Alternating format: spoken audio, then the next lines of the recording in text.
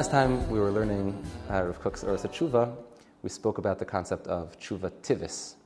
And the Tshuva Tivis splits into two different domains. There's a Tshuva Tivis of the body and a Tshuva Tivis of the soul. And now we're going forward with the Tshuva Tivis of the Neshama. So Rav Kook writes, Yoser Pnimis hi Tshuva Tivis HaNafshis VaRuchanis, more deep even. And we started this year a little bit early, so we'll end a little bit early. Those who want to see the footage from the first 15 minutes have to go behind the paywall.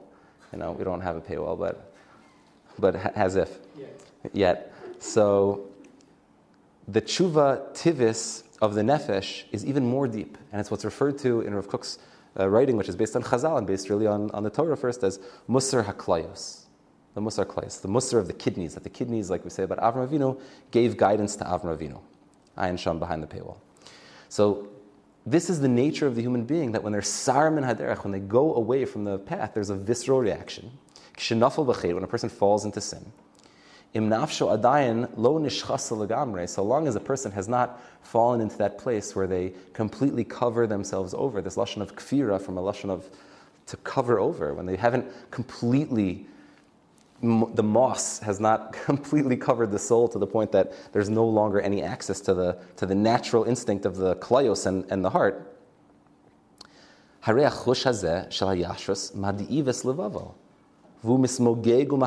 He starts to feel, or she starts to feel, a certain sense of pain, a certain sense of something is totally not right here. And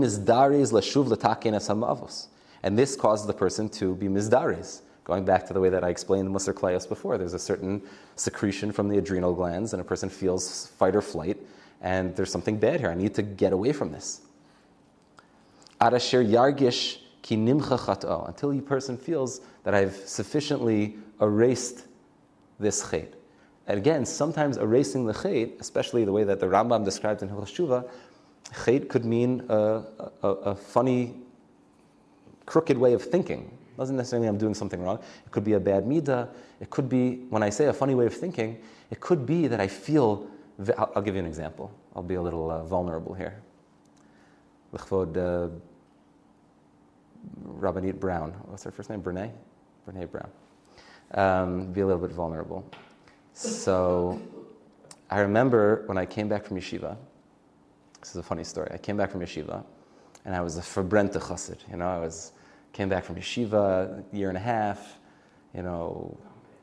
pumping wind at my sails, and overly zealous, as is a healthy thing, but needs to be recalibrated in the other direction as well. So I remember at some point I was home, and my parents, Baruch Hashem, are Sabbath observant, and normally every week my father and mother, I think it's usually my father's job, turns off the motion detectors.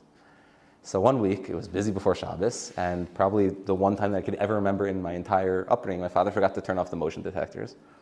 And I woke up in the morning, ready for shul. I came out, and I see the motion detector goes like that, light on. And I said, oh no. And I know there's other motion detectors opening the door, front door is open, or something, It doesn't make a sound, but there's a... So I quickly ran into an adjacent room. Shabbos, I ran into an adjacent room. And again, this is all healthy. This is a healthy thing. Shabbos, here, Shemayim, it's good. And I ran into a room. And then my parents woke up, I remember my younger brother also woke up. I was a little bit older than him. I said, come into the room. We sat in the room. And I said, the motion detector's on. I can't leave. It's Shabbos. So my parents came. They said, what are you doing? What are you doing I said, the motion detector's on. I can't leave. And I remember it was a Gevalt davening. We had an amazing davening. We pulled out the Sidurim, and Lein Haftorah even. We looked up in the Mishnah Berurah whether you're supposed to make a bracha or not make a bracha on Haftorah, if it's just B'Yechidus. We had a great time. And my father went to shul like a normal person. And he came back, and he said, just so you know, I bumped into Rabbi Sobolovsky in the shul. So before Rabbi Sobolovsky had his own shul. He said, I bumped into Rabbi Sobolovsky, who was one of the big poskim in the neighborhood. And I told him your, story over here, and he said it's an LED light, okay, we normally shut them off, but you don't have to spend the whole, maybe it's better to go out in the afternoon and stay out of the house a little bit, but it's an LED light. It's not really l'chol deus. It's not bona. It's not havaras eish. It's not. There's no malacha here. And I said, oh, and I came out of the room, and it turned out that I was choteh l'chumra, meaning I missed the mark. I went to this extreme. And sometimes tshuva means learning. I had this anxiety, right? And the anxiety was a healthy anxiety. Shabbos, Yirah Shamayim. But it's because I didn't learn enough. If I would have learned enough, and there are people who are walking now around with all types of heavy things on their hearts about all the chatayim that they've done, and some of those things are minhagim, or they're abanons, which is not a small thing, and minhagim aren't a small thing either, but it's because we have this lack of knowledge that we feel this healthy but unhealthy kind of reaction to chait. So, ad asher yargish ki nimcha chato, until a person feels that the sin has been erased, expunged. And sometimes expunged is because I stopped the action. Sometimes expunged is because I realized, you know what, I wasn't doing anything wrong. I wasn't doing anything wrong, or I wasn't doing what I thought I was doing wrong. Chelek zeh shel hatshuva hu mesubach harbe ma'od. This is a very complicated way of tshuva. That's already like a step backwards. Like, what? This is so natural. This is the natural form of tshuva. So Rav Kook says, and you know what, before we get into what's mesubach about this, I had actually intended to read. Many people are fond of showing the connection between across the ocean. Rav Soloveitchik also spoke about many of the same themes. Rav Soloveitchik has a sefer which he himself did not write, but it's based on his lectures, written by one of the students, called On Repentance, or Ala Tshuva in Hebrew. It's translated afterwards. And there's many similar kind of themes. Were they influenced by one another in any real way? I don't know about the overlap in Zman. Could it be that Rav Soloveitchik was influenced by Rav Kook? He does speak about Rav Kook in a number of places. But I just wanted to point out this one place where Rav Kook has, or Rav Soloveitchik, has a chapter here in Ala Tshuva. It's on page 213. That even just the title itself is almost self-explanatory. Where Rav Soloveitchik calls this chapter "Sin as the Anti-Aesthetic Experience." This is the anti-aesthetic experience. It means ew. Why ew? It's just ew. There's something about it that turns me off. About doing sins? Or about Sin as the anti-aesthetic experience. Let's see. What form does suffering take to the effect of communication of sin to man? Let us refer to the book of books for an answer. So there's Soloveitchik. The Torah tells us about the sin of the golden calf. And when the people heard the evil tidings, when they heard, Moshe Rabbeinu came down and said, "What did you do?" What are the next words? They mourned. They mourned. And no man put on his ornaments. Chazal understood this as there were certain crowns that we received when we said Nasa v'nishma. There was a certain way we carried ourselves. There was a certain shine that was emanating from the Jewish people. And we instinctively knew we cannot put these crowns on right now. We cannot put on our ornaments. It's not time to put on makeup and earrings. It's not time to put on our best shirt. It's not time to put on... There's a certain natural mourning. In the wake of sin comes a strong feeling of sorrow. Previous day they'd engaged in wild, joyous celebration around the calf, but now they felt bitter sorrow of mourning. And where did that come from? It didn't come from... Moshe Rabbeinu didn't explain to them. They saw Moshe Rabbeinu's visceral reaction. He dropped the luchos. And they, in turn, had oh no. It was the anti-aesthetic. And Rav Soloveitchik goes on, and I'm not going to go at length with this for now, but on page 213, you look for yourself. This is a very similar discussion to what Rav Kook is talking about over here, that there is this feeling of something is crooked. I need to be mizdariz l'shuv l'takin esamavos. I need to go and fix that which has become crooked. And until I've actually straightened out the creases, something is off. The inverse is also true. That there's something, and this is the other piece that I wanted to bring in, which is also natural, and I'll read less for time's sake. This is from a beautiful sefer, what a wonderful sefer called Atar Lamelech, from Rav Pam, who was sometimes referred to as a kleiner Chafetz Chaim. They used to call him a small Chafetz Chaim because he had such charming midos. He was such a ziskite of a man, if you could call a towering Talmud Chacham by such a name. So he has an essay, it's actually an essay on Purim, believe it or not, in the sefer Atar Lamelech, where he talks about simcha, and he talks about the inverse of this experience. If I can't find it, I'll just say it out loud. Where he talks about the experience of simcha. And he says that simcha, we also kind of viscerally know when things are going... it's not just about tshuva when things are going wrong. Those same kloyos, those same kidneys that give us a sort of like SOS sign when things are not going right, also know how to tell us when, you know what, this is good. And so he describes so beautifully a pasuk from Malachim Aleph. And I'll just kind of share it outside, but I'll read the pasuk inside. The pasuk says that when Shlomo Melech is finally building the Beis HaMikdash, this is after years of waiting for this final resting place to come El HaMenucha Ve'el HaNachla, to come to the place where Hashem is setting up his final headquarters for all of eternity. So by Yom HaShmini, after 7 days of Miluim, on the 8th day of partying, they had 7 days of inaugural partying, by Yom HaShmini, Shalach HaSa'am, on the 8th day, he sent everybody home. Vayevarchu HaMelech, and they all blessed the king. Vayelchu La'alayim, they went back to their tents. Smeichim v'tuvei lev, happy and joyous of heart. Al kol hatova asher asa Hashem l'David avdo liYisrael amo, about all of the good that Hashem had done to David and to the Jewish people in setting up the Beis HaMikdash. Now, if you read the psukim in Malachim Aleph, Perek Ches, that come before that, this is already pasuk Samach Vav, this is already the end of the party. But at the beginning, it talks about how there was dancing, and there was food, and there was drink, and it was the king's party. It was like the Suda Vachashverosh to Kedusha, in holiness. So they all went home. The Gemara in Moed Katan says, they went home smeichim, shenenu miziv hashchina, because they had clearly benefited, they clearly enjoyed from the ziv hashchina during those 7 days of partying. Says Rav Pam in Atar LaMelech, and on this part I'll share outside, they went home smeichim from the ziv hashchina. They went home smeichim because they just spent 7 days on the king's tab with the best wine and the best meat and the best musicians and a real party. It was a real, sound and light show, jugglers and everything. So they went home smeichim from the ziv hashchina. Says Rav Pam mehechi teisi. How did Chazal know that? So Rav Pam says because the 7 days of partying were over, and in exactly the same way that Rav Soloveitchik just explained, that after they had the party, the next day, the morning after, which Rav Soloveitchik writes about it, he uses this language of the morning after. The dawning of the morning after, that happens that day after when you're like, oh no. Here, Chazal noted that in Pasuk Samach Vav, after the 7 days of partying, it says they went home smeichim. On the 8th day, they woke up the next day, and they went home smeichim v'tuvei lev. Well, that doesn't happen if the simcha is just a simcha of basar v'yayin. The simcha that lasts on the 8th day and the 9th day and the 10th day when you go home to your tent and you could start to process what just happened after the music stops pumping, there's the Musar HaKlayos that say this was a holy type of simcha. It was nenu miziv hashchina. The fact that it's staying with us and we don't feel a sense of oh no means that this is the Musar Tivis Ruchanis that's telling me this is good. Something positive just happened here. So now I just give you an example of the Cheder Egel, and its polar opposite, the setting up of the Beis HaMikdash, which in some understandings is the Mishkan comes to help for the sin of the Cheder Egel and to correct the sin of the Cheder Egel.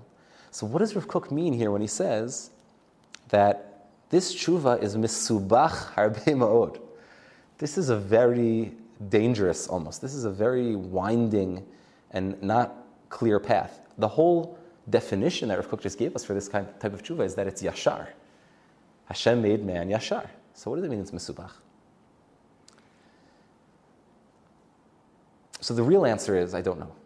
I don't know what Rav Kook means. It seems to be a stira. But I have a thought that I'd like to share. And let's read maybe another sentence or two so that we can maybe see what Rav Kook says and people would like to share in the studio audience or in the YouTube comments. Feel free. This type of tshuva is taloi on many different, there's so many different prerequisites to this tshuva.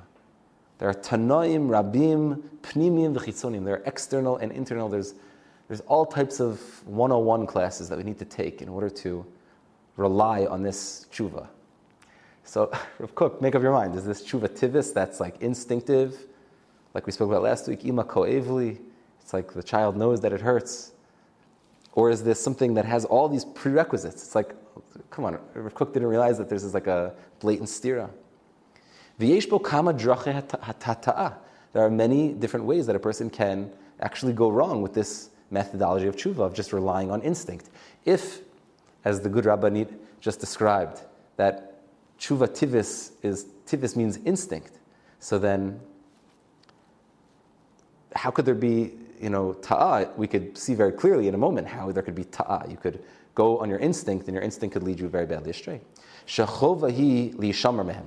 So there are certainly, and this is the first chapter of Kook is saying, I'm going to talk about all three of these in depth along the journey of the Sefer or Tshuva, but here are the categories. And you should know that I'm going to have to warn you, as other Sfarim did before, that there are snafus along the way, there are traps along the way that can actually trip you up if you just rely on instinct. Aval, mikol makom hu echad hayisodos. But this, nevertheless, is one of the foundational paths to tshuva. Shetochen tshuva nisha'ein aleihem.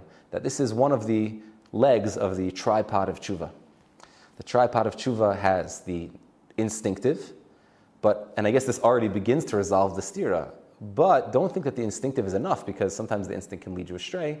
There is also the tshuva emunit, the faith-based tshuva, emunis, and there's also the sichlis, which we're going to get into. We'll probably only have time to do emunis this week. We'll get into sichlis next week. But I want to go one step deeper. And this, I think, is uniquely understood by Jews who live in Eretz Yisrael. And I think Rav Kook, who was obviously on fire for Eretz Yisrael, as everybody knows, and who in the letter that he wrote to, that's why we had to read that letter before, in the letter that he wrote to Rav Yaakov Moshe Charlap that we had in the first two shiurim, he wrote that I'm writing this book because there are certain things that are only functional in Eretz Yisrael because there is a certain coming back to life that's happening to the Jewish people on a national level, and that affects the individual as well. And so there are certain things that we are able to talk about, like in the same way that there are certain things that you talk about when you're within the walls of your own house, that's only for the family, that you don't talk about when you're, out there amongst the rest of the world. Derech Agav, just because it popped into my mind, and there's a klal gadol from Rabbi Nachman that when something pops into your mind, you should share it. So maybe this will help somebody in some way who's listening to this, that there's a Sforno, that the Sforno explained that when Avram Avinu and Lot are bickering and they separate from one another, there is a funny clause there in the pasuk that refers to the fact that the Kanani were az ba'aretz, which is something which is seized upon by many thinkers, people who are against the Torah. Kanani az ba'aretz, it's not for now. But the Sforno explains very simply, what does it mean that the Kanani were then in the land? What do you mean they were then in the land? I guess I'll just say that there are some people, chas v'shalom, who would dare to claim they should do tshuva, that they would dare to claim that it's because the Torah was written in Eretz Yisrael, not in the Midbar of Moshe Rabbeinu, or that pasuk was added. That this is a pasuk that was added later. Kanani az ba'aretz, before we conquered the word az, chalila. There are even statements in the Rishonim that seem to say such a thing, and Rav Moshe Feinstein thought that was a forgery, that that's not really a real thing that a Rishon could have possibly said. No. So, Kanani Azbar, the Sforno says so beautifully, maybe that's the part that somebody needed to hear, I don't know. The Sforno says so beautifully, Kanani Azbar means that there's a difference between Avram and Lot bickering with each other when the Kanani are Azba'aretz. Meaning, it would have been one thing if it was like, this is the Torah projecting, like it would have been one thing if this was already the promise that Hashem knows later is going to be given to Avram Avinu, that it's going to be, Eretz Yisrael is going to be, his home. It's one thing if you're amongst your own people, and the way that we sometimes, as Yidden do, is speak to each other, in the supermarket, instead, a shtuf, a nice sharp word here and there. It's one thing if we're amongst ourselves, but at the Canaan, it has like a different ring to it. And that's true in many different areas. It's true also in the level of the way that we could speak about how tshuva works. Rav Kook said this is something which is unique to Eretz Yisrael. So to bring this back home, Rav Kook writes in the Sefer Oros, in Os Daled, the very beginning of Sefer Oros, Rav Kook talks about the power of intuition that a Jewish person has in Eretz Yisrael. And so this misubach, this, path of tshuva, which is very misubach, it's not clear, and there's a lot of prerequisites to relying on instinct. I'd say one of those prerequisites is that the Jewish people have to be in their homeland.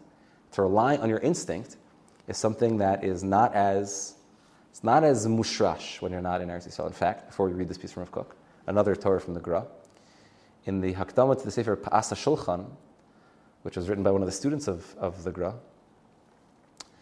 so there is a brief introduction about the life of the Gra and some of his students. In that introduction, There's a story about how one day the Gra told Rav Itzela Volozhiner, Rav Chaim Volozhiner's brother, he said, I need you to go quickly to your brother, Rav Chaim, and tell him, okay, they don't tell these stories about you and me, you need to go tell him that he's going to be visited by an angel, by a malach, by a magid, and he's going to want to share secrets of Torah with him. He should not do it. He should not listen. This is not good. He should only learn Torah with his own toil, and this is not for him. And if he'll tell you, says the Gra, to Itzel Volozhiner, if Rav Chaim will say back to you, but we have in our history, we know that, for example, this is the example that he gives, that Rav Yosef Karo received direct communication from Malachim. The author of the Shulchan Aruch himself. There's a sefer called Magid Meisharim, which is the communications of a Malach to Rav Yosef Karo. So the Gra said two things. Number one, this was many years before. This is already several hundred years earlier. And number two, he was in Eretz Yisrael. He was in Eretz Yisrael. That's what the Gra said. He could trust the intuition of this, because a malach that comes is not some external. It's not, it's some sort. It's a sichli thing. It's a real thing. It's real, but it's a sichli type of thing. And now let's read the words of Rav Kook. Efshar la'adam, it's a short piece. Efshar la'adam Yisrael sheyeh musar v'ne'eman l'machshavosav hegionosav rayanosav v'dimyonosav chutz la'aretz. It is not possible for a person completely. It doesn't mean that you should just panic if you're not in Eretz Yisrael, and it doesn't mean that if you're in Eretz Yisrael you should, because as one of my good friends once noted, which is it's like a quip that sticks with me all the time. And it's very important for people who live in Eretz Yisrael, much more so than people who live outside, although both need both. That a friend of mine once said, a person could be in New York City and be sitting in Jerusalem Pizza. Or a person could be in Yerushalayim and they could be sitting in Big Apple Pizza. And what he meant by that is, a person could be in New York and they're mamish on fire for Eretz Yisrael, and because they have older parents or because they have older children that it's not exactly the time and they need to wait, but they're mamish in Jerusalem Pizza, you know what I mean? They're like, their whole essence is like chalashing for Yerushalayim. And you have some people who are living in Eretz Yisrael, in Yerushalayim, they're sitting in Yerushalayim, and all day they're in that state of mind. I don't think he was talking about the actual chanut. Everyone should enjoy Big Apple Pizza. I'm not trying to take away business from any establishments. You could be in this mindset of dreaming of the Big Apple, of dreaming of, it's so much easier there and so much this there, and then I wouldn't trust my intuition so strong. And maybe a person can tap into the avir of Eretz Yisrael outside of Eretz Yisrael also. It is impossible for a Jewish person to give himself over, limsor, to give himself over and to trust completely their thoughts, their logic, their imagination, their dreams, their intuition. Chutz la'aretz, when they're not in Eretz Yisrael. You cannot compare the way that a person can trust their instinct and their intuition when they're in Eretz Yisrael. There's a certain clear cleanliness in the air of Eretz Yisrael that seeps into the soul and allows us to trust our intuition. It's less misubach. That's one of the preconditions to relying on this tshuva, this instinctive type of tshuva. Amnam v'fi godel hatshuka v'hakishur shel ha'adam la'eretz Yisrael, harei rayonosav mizdakchim miyesod avir d'eretz Yisrael. However, says Rav Kook, and this is what I just said a moment ago, the more that a person's tshuka is for Eretz Yisrael and is kosher to Eretz Yisrael, kashur with a kuf, is tied to Eretz Yisrael, whether you're in Eretz Yisrael, outside of Eretz Yisrael, the more that a person is tied to Eretz Yisrael and is listening to Torah's Eretz Yisrael and is tapped in to that unique light that is shining out of Eretz Yisrael, the more they're able to tap into the avir, the Eretz Yisrael that's machkim, that gives this intuition. Al kain, kol mi shemitzape li'rosa, anybody who is yearning to see Eretz Yisrael, who is yearning to see the building of Eretz Yisrael, simchas Yerushalayim v'giluba kol avah, can rejoice in this light that's coming out of Yerushalayim, that's coming out of Eretz Yisrael. All those who love Eretz Yisrael, all those who love Yerushalayim, Ki mitzion tetzei Torah dvar Hashem Yerushalayim, are able to tap into this unique light. So this is Rav Kook's approach of tshuva tivis ruchanis, the reaction that is innate, that's in the body, but that is, again, as Rav Kook says in the very last line, is a nish'an. It's something to rely on, and it's a crutch. But if we are spinning out of control and the chaos of the world keeps spinning faster and faster and faster, or to use the language of Rav Yisrael of Rizhin, that Rav Yisrael of Rizhin said, Yaakov chevel nachlaso. The Jewish people are called chevel nachlaso, we're called the rope of God. And that has maybe a different interpretation in Pshat, but the Rizhiner said, and this is found in the writings of the Baal Tanya also, that when a person is doing mitzvos, so every Jew is like hanging onto a rope. When we do a mitzvah, we're shaking that rope and we're making contact up above. But that rope that we're hanging onto, when we shake it properly, so it stirs Shamayim above. But there's also a way that rope, that chevel nachlasa, the Jewish people are, every person individually, collectively as a nation, cosmically, the whole world is hanging onto this rope. And the Rizhiner explained that as we get closer and closer to the end, the Yetzer Hara starts to take that rope, not with mitzvos, and not in a gentle kind of nice way of like a nice breeze. But a nice breeze everyone can appreciate, but a storm that's like blowing and starts to shake that rope so uncontrollably that we start to get blisters on our hands and we're barely holding on. For dear life, we're holding on to this rope. This chevel nachlas was shaking so strong, and only someone who's holding on for dear life is able to hold on. So as we're spinning in this, whatever muscle you want to use, as we're spinning and we're losing balance in these last few moments, so we need this tshuva, we need this instinctive tshuva. But the last line that Rav Kook says here in this paragraph is that it's one of the three legs of the tripod. It's a balance, but there's other aspects that are necessary, and there's all these other conditions that will allow us to properly tap into tshuva. So now, this last paragraph, the last 10 minutes of the shir or so. I don't rely on it alone. Don't rely on it alone. No, but it's like a motivator, but you need the other legs to support it. And it's there, and it will kick in automatically. Mm-hmm. But recognize that you can override it, and because you can override it, as we explained before, through this mode of covering over, and the mode of, as the world continues to evolve and spin, it just becomes harder to rely on intuition.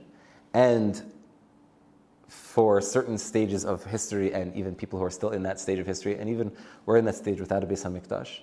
So as the Golus is going deeper and deeper and deeper, so the bones start to wither more and more until all that's left in the language of the Mikubalim is a kusta d'chiyusa, is a spark of life. We're just barely alive, and from that spark of life we can start to regenerate again. But to just rely on instinct is, many people have been led astray by instinct. So Rav Kook says, after this, please. But some people do make a big mistake and they ignore it. Call it instinct, call it intuition. They ignore it. And it's usually, I've found in my experience of life, if you ignore your intuition, you're going to go down a road that you don't want to go down. Yeah. So it's a balance to know that something's going on. Sure. Follow it, but just like tempered. Yeah. I'll tie it into what we were saying before about... I don't know if people can hear the idea that there is this possibility and frequent, unfortunately,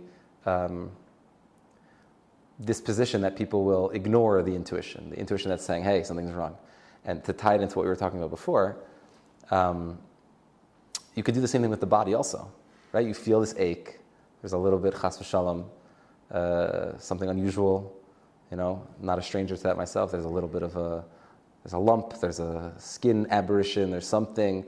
That's nothing, You should really get it checked out by the doctor. No, it's nothing. The body is saying something is wrong here, right? If it continues for long enough, you need to, and in the same way that's true in the body, then there's a possibility in the soul, which is why we need these other modes of tshuva, which is tshuva emunis, which we're about to jump into now, which is, we have books, we have a faith, Hashem made promises to us that there is this mode of tshuva and that we need to wake up. So let's just do a few more lines here. Achrei hatshuva hativis bo ha'emunis. After the natural tshuva, there comes, I don't know if this is a higher level necessarily or a deeper level, but it is something that comes after. The natural tshuva is there, but then it needs to be followed up with something else. And it comes with something that's called tshuva emunis. Hi hachaya ba'olam mimakur hamuseres v'hadas. This comes from ethics. Ethics, which Rav Kook was not afraid to say, certain things that got lost from the Jewish tradition, that got scattered amongst the nations of the world, the musar of the world that we need to take back from there, and hadas, and of religion. Right? The fact that he says musar and das means that there's such a thing as musar that comes from outside of das also. There's something that comes from studying works of ethics and comes from studying works of religion. Shio sekes harbe b'tshuva. This religion has dealt a lot with tshuva, especially the Jewish religion. HaTorah mavticha l'shavei pesha slicha. It's important that we review and we remind ourselves, and that's why the Machzer is filled with on Yom Kippur and Rosh Hashanah and Slichos, and is filled with psukim from Tanakh, scores and scores of psukim from Tanakh that make this promise that when a person has gone astray, there is a methodology for aziva sachet, charata, kabbalah ala asid. There are different steps that a person needs to do, and it takes a certain amount of emunah, of faith in these systems. It's not necessarily something that I feel, it's something that I was taught, something that I learned. It is possible, it is, according to the Nevi'im, inevitable that the individual and society will eventually get it right. We'll have a turnaround. The Nevi'im are filled with unbelievable ideas about tshuva. And these are not just promises that we're waiting to have fulfilled, but one can say that it is these very promises that we will eventually do tshuva that orient all of our ability to continue going on after we've fallen a million times. Like the story with Reb Zusha, that Reb Zusha got up one morning and he said, Ribono Shel Olam, today Zusha is really going to serve you. Everyone knows Reb Zusha never referred to himself as I. He always called himself Zusha. He said, today Zusha is really going to serve you. And if you'll say that yesterday I said the same thing, and the day before I said the same thing, but today really I'm going to do it. Where does a person get the strength to even do that? The answer is that it comes from the promise that there's going to be tshuva in the end. B'chlal kol erech v'tochachos hatoris b'nuya ala tshuva amunis. Where does a person get the strength to, when they get a patch, to take it in stride? It's because we recognize that there's a recalibration that's happening. And hopefully, for ourselves, and Hashem should help the leaders of the Jewish people to do this in a way where people don't look at them askance, and not to say silly things that people are not ready to hear or able to hear. That we understand that on an individual level, that when something negative happens, the natural reaction of a faithful person, as the Rambam writes in Hilchos Tainios, is to say, what am I doing wrong? Why don't I just say, forget this, you're gonna give me a smack? Or chas v'shalom, bleachers are going to collapse in a shul, people are davening. Forget it. Now, sometimes we do silly things and we react in a way where we start playing prophet. Rav Kook is saying the prophets already laid the groundwork, that we don't have to necessarily make a correlation, to show it was this that caused this. But it does mean that on some greater level, religion has introduced to the world the ability to be mitmoded with tragedy, with difficult things. And where do we get the strength to do that? Where does a person draw the strength to do that? It's from tshuva emunis. Chelek zeh shel tshuva b'ma'amakim yeshnam pratim le'ein chiker. In the depths of this religious identity, which is this is all the Sfarim that came before of Kook, which he's channeling, which is the Maharal's Nesiv HaTshuva, and the Rambam's Mor Nevuchim, and the Rambam's Yad HaChazaka, the Rambam's Hilchos Tshuva, that's filled with all these directions, and the Sefer of Tshuva from Rabbeinu Yonah, and all the different Sfarim that have written about Tshuva. These things have pratim le'ein cheker. And I'm going to try, says Rav Kook, to make it in an encyclopedic, organized fashion, to bring together some of these ideas, which are the tshuva emunis. That is, on a certain level, what Rov of the Sefer is about. It's giving us these asher ach klaleim v'yesodeim drushim harchavasim diburim ubirim rabim. Even just the klalim, forget about the pratim, even just the klalim, we could go on for hours, says Rav Kook, talking about what are the klalim of tshuva, and how do these things work on an emunah level, in a broad way that we have kelim that have been given to us by religion and by ethics from the world. How does a person? It's not just an approach of religion. It's also psychology of how do you deal with trauma. That's also part of this emunis. It's something which is less reactionary and innate and somehow indigenous to the human spirit, and something which is more of a discovered wisdom.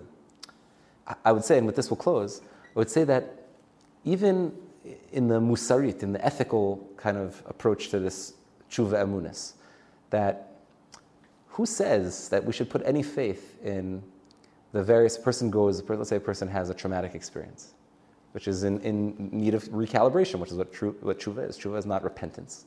It's not hitting myself on the chest. It's recalibration. So a person has a traumatic experience because of something they did or something that was done to them. Either way, it doesn't really matter. And you go to a competent psychologist, someone who understands the way that the mind works and how a person processes these things, which I would say is just as much musar as reading a book of ethics, Ben Franklin's book of ethics or something like that. It's part of the ethics of how to manage with trauma. Why should I put any stock in that? We see that it helps people. Why should we believe that there's any wisdom there? It's because we put faith in it, and that's good. And it's good that society puts faith in understanding that there are certain things that we've developed along the way. There are certain things that have been revealed through the Torah along the way. And it's proper and good, says Rav Kook, to put our faith in those things. It's not the natural reaction of tshuva, but it's things that the Jewish people have learned along the way. It's things that the world has discovered along the way. And by helping ourselves to learn how to cope with bad choices and things that have happened to us that kind of steered us away from the derech.